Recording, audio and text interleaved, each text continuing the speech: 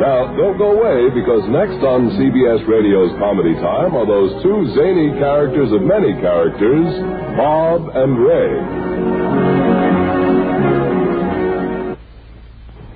And now, from coast to coast, Bob Elliott and Ray Goulding present the CBS Radio Network.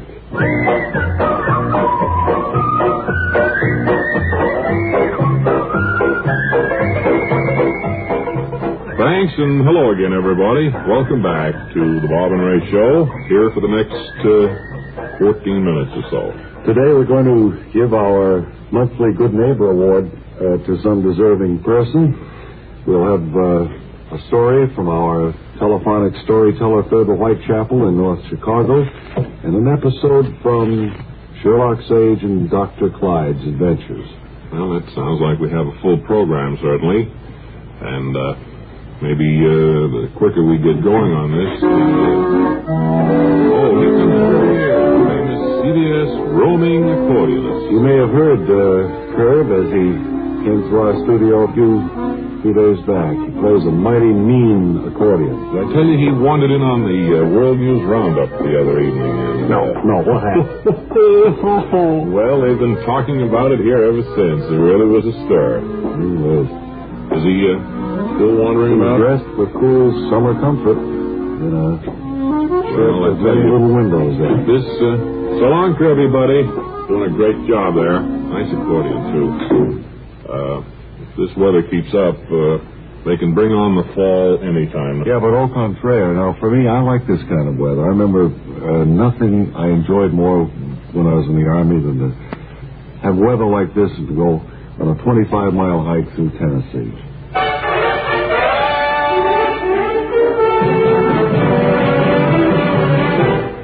This is Sergeant Ben Royster, and this is your Army Amateur program. Today coming to you from the huge hangar at Lynlacker Air Base here in Lynlacker, Wyoming. And I see that the last planes have been pushed out of the hangar, and so it's time for our first contestant.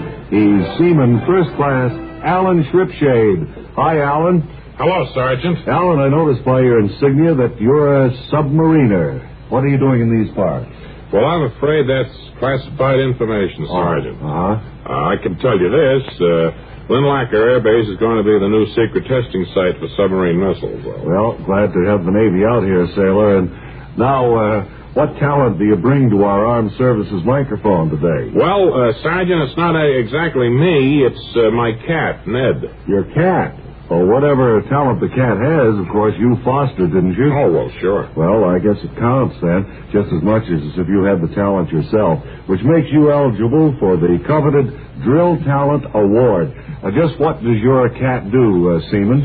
I pour milk on piano keys, and then I put Ned on the keys, see? And by voice command, I can get them to run wherever I want them on to. The keyboard, you mean? That's right, and I can get them to play a lot of tunes that way. Well, that sounds like a wonderful bit of talent your cat has, and what do you say we give a listen to it? Here is a cat on a milk-covered keyboard playing a tune by virtue of voice commands given by Seaman First Class Alan Shripshade. All right, now this way, Ned. Come on, Ned. That's it. Back it up, Ned. Now over here on the black key. That's it. Down here now. Step on these two. That's it. Quick, come on. Gotta hurry. Come on, up here, Ned. That's the way, baby. All right, come on, back down here now. Oh, you're doing fine, Ned. We're going, Ned. Up here now. Hit these. Oh, careful there. He got his bar caught between B flat and Too bad, but pretty good. Even so, Seaman First Class Alan Shripshade, and I think we'll see you at the semifinals. And now, glancing at my card here, it shows that an Army nurse, Lieutenant Jane Wamby, is next on our Armed Forces Talent Parade. Hello, Lieutenant. Glad you could make it out here to Lynlacker, Wyoming. Well, I'm glad I could, too. I'm stationed at Harrisburg, Pennsylvania, so the trip wasn't much, really. Are you thrilled to be here, Lieutenant? Yes, it's a definite thrill to be here, especially for me. Well, Lieutenant, it's time right now for you to show us what you can do, and just what is it you do, Lieutenant? Well, I made up a greeting card in the shape of a small box. Well, that's not very good talent. Well, I attached a specially treated string to the card, so when I pull the string, I reproduce my own voice. All right, then. Here is Army Lieutenant Jane Wamby reproducing her own voice with a string attached to a greeting card. Go to it, Lieutenant. Hello? This is Lieutenant Jane Wamby. Out there, it's a thrill for me to be here. How do... Goodbye. Wonderful. Just wonderful, Lieutenant. With that talent, you certainly should be a finalist for the Drill Talent Award. Leave your name with Corporal Mansfield, will you? Thank you, I'm thrilled. So we, Lieutenant Jane Wamby, and this is Sergeant Ben Royster bidding you goodbye from the hangar here at Lindlacker Air Base. Let's go into the subject of Columbia stereophonic high-fidelity portable phonographs. There's a selection of 7 new ones to choose from at your Columbia dealer. They come in smart color combinations, and you'll find more quality, more features, more styling built into them than ever before. You know, regular records, when you play them on one of these stereo portables, take on new beauty, too. Seem to be, have more depth and wonderful quality. And you get a real big console sound, too, reproduced by Columbia stereophonic high-fidelity phonographs. So thrilled to the excitement of Stereo One by Columbia, number 1 in the wonderful world of sound. And the Columbia portables are economical, too. Prices start at only $24.95. See them all at your Columbia dealer today.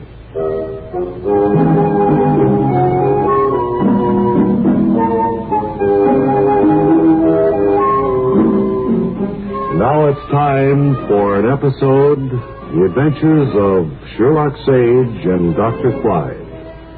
This one entitled The Farthingale Mystery. As we join the great detective and his friend, they're in the detective's quarters in Butcher Street. I say, Sage, I believe it's your move.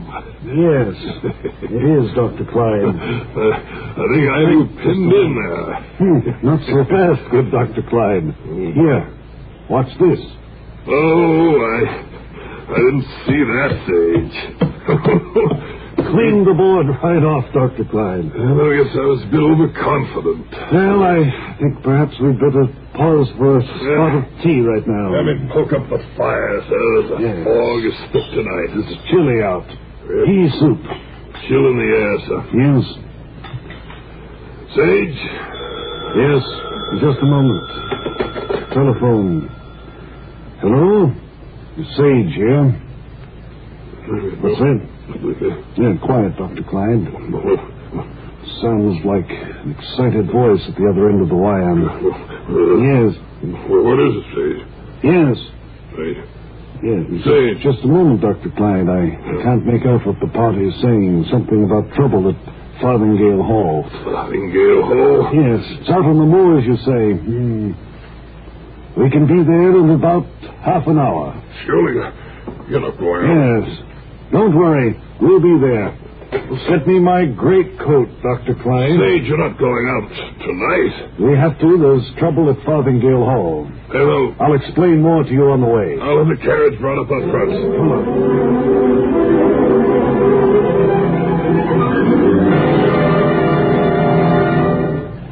Faster, driver, faster. It's an emergency. Sage, I'm afraid we're going to get into trouble. I don't know if this carriage can hold the speed.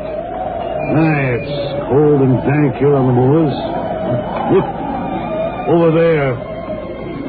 Wouldn't you say, Dr. Clyde, that that's Farthingale Hall? Yes, that's it, Sage. I was here many years ago. It's all grown up to weeds now. Hardly believed there'd be a telephone connection way out here. Driver? Oh. Sage. Yes, Dr. Clyde. There's no driver, Sage. Yes, I knew that. I knew that when we left. You knew there was no driver? It's all part of this strange plan. I'll tell you more about it later, Dr. Clyde. Well, I don't think I'm going in there, Sage. Have you noticed there's only one light burning in Farthingale Hall? This is the great door. I'll open the door, Sage. You better go in first. You're a little sprier than I am, Sage. Have you got your lantern handy, Dr. Clyde?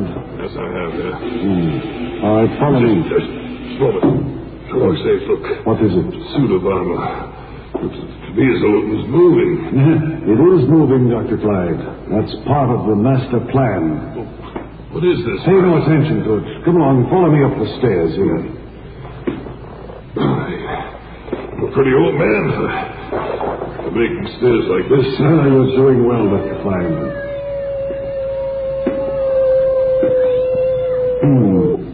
Just as I suspected.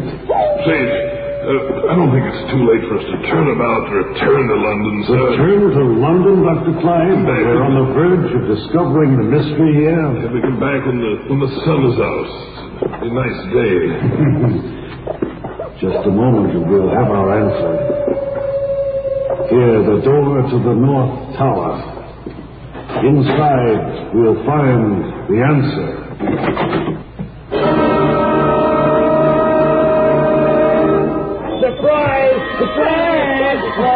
Happy birthday, Dr. Clyde. Yes, happy birthday, Dr. Clyde, from all of us. What's the meaning of this saying? You had forgotten, Dr. Clyde. Today is your birthday. Who dropped the ice cream, man? The butler did it. Yes, are you actually surprised, Dr. Clyde? The master plan, Sage. Master plan was to get you here without you knowing that we were having this little party for you. Well, how do you explain the driver and the... Oh, the driver was much faster than the horses. He ran along ahead. The suit of armor down... Oh, that's eccentric Lord Windesmere, your distant cousin. Well, I have wonderful friends. Happy birthday, Dr. Clyde. So all turns out well for Sherlock Sage and Dr. Clyde until their next episode. I think it's time now for our Good Neighbor Award for the month of July. Just passed. We just had all of the reports in, and I wonder, sir, if you would come in and give us your name very briefly and a summary of why you were picked by Bob and Ray Scouts as the Good Neighbor. Frederick E. Hogan. Mr. Hogan, is that with two G's or one? That's one G. One G. There's no G in Frederick.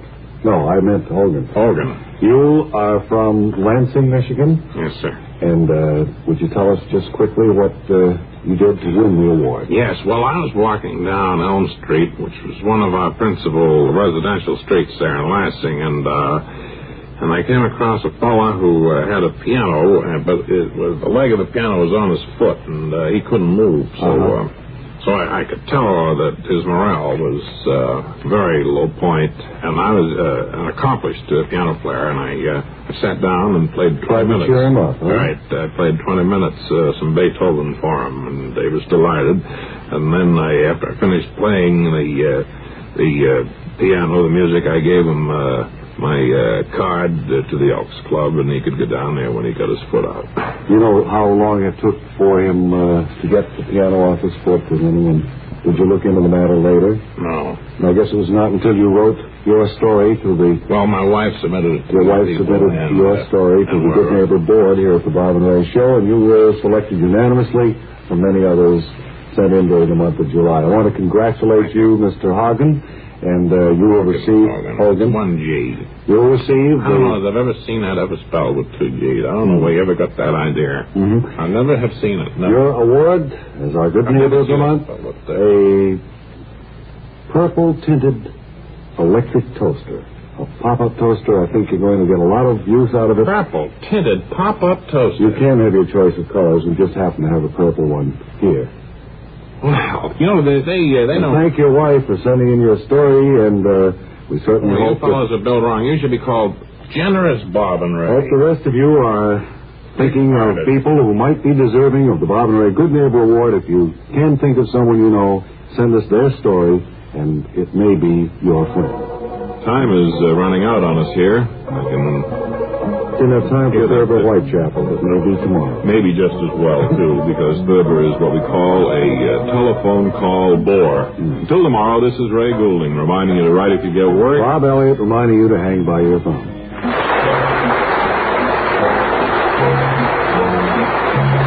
This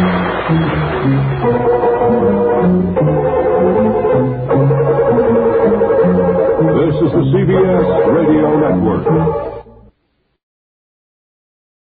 Radio Network.